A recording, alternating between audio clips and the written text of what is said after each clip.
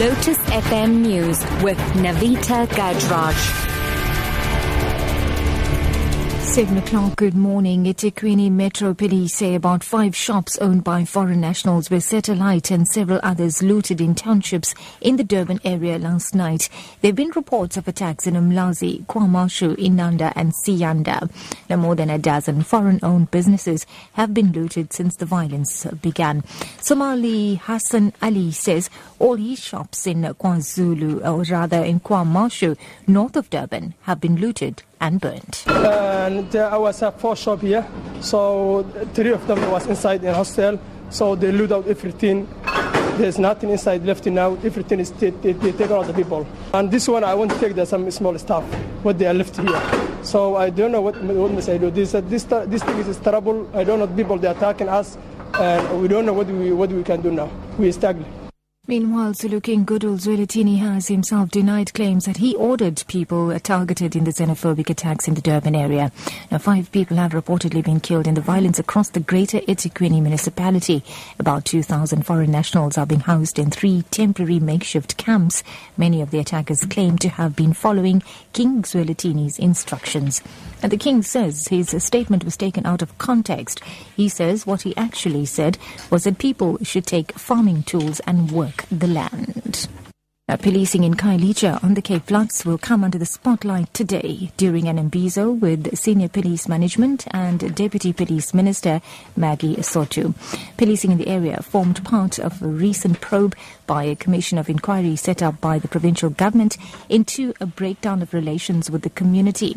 The probe followed a spate of vigilante killings. Western Cape Police Commissioner Arnold Lamour will also attend the event.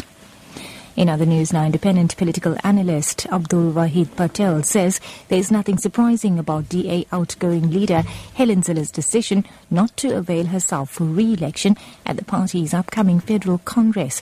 Now, Patel says the only surprise is the timing of the announcement. It's not a surprise, but I think what is a surprise is the fact that, it's happened at the time when it happened, just after the 2014 general election, where Helen Zille was reinstalled as the premier of the party, but also that it happens at the time when there's no clear outright favourite contender for the mantle of new leader of the party, unless, of course, this will become clearer as we get to the May 9th election.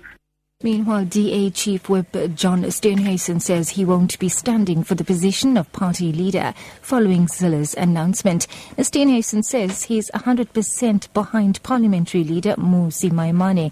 Maimane said he will consult with structures before making himself available for the post. Other contenders are also expected to come forward. Here's Gauteng DA leader John Moody, who explains his position. I've been inundated with calls and SMSs, messages of people asking me to reconsider and to stand and to avail myself to stand. I have an individual in mind that I would like to support, but if that individual declines, then I will most definitely be throwing my hat in the ring as well. Meanwhile, further afield, Hillary Clinton has announced her candidacy to become the next American president in 2016. The former Secretary of State and First Lady launched the much-anticipated campaign by saying she wanted to champion the aspirations of ordinary Americans. Here's the BBC's Gary O'Donoghue with this report. Ever since Hillary Clinton was beaten to the Democratic nomination by Barack Obama in 2008, the speculation has been that she would try again. Confirmation that she was going for it came in an online video. Republicans think Hillary Clinton's weakness lies in her association with her husband, former President Bill Clinton, and issues over her time as Secretary of State when 4 US diplomats were killed in an attack in Libya. So far, there are no other credible Democratic candidates in the field to challenge Hillary Clinton, and polls give her a double-digit head start on her main Republican rivals. And wrapping up, Transport Minister Dipuo Peters says the Moloto road, known as the Road of Death because of the high number of fatal accidents, will be made a national road. The road links Pretoria and Mpumalanga. Peters was addressing the community of Kwaggafontein in Mpumalanga yesterday on the last day of the Imbizo Focus Week. Beginning of this financial year, we have more than R1 billion to be able to make sure that we upgrade the road, to make it passable, to make it safe, because one of the 3 E's under the road safety intervention is the E that is related to engineering. So the intervention here is the engineering component of this R573. That's the news at 7. Your top story this hour. Ethekwini Metro police say about 5 shops owned by foreign nationals were set alight and several others looted in townships in the Durban area last night. For Lotus FM News, I'm NAVITHA GAJRAJ, back with headlines at 7:30.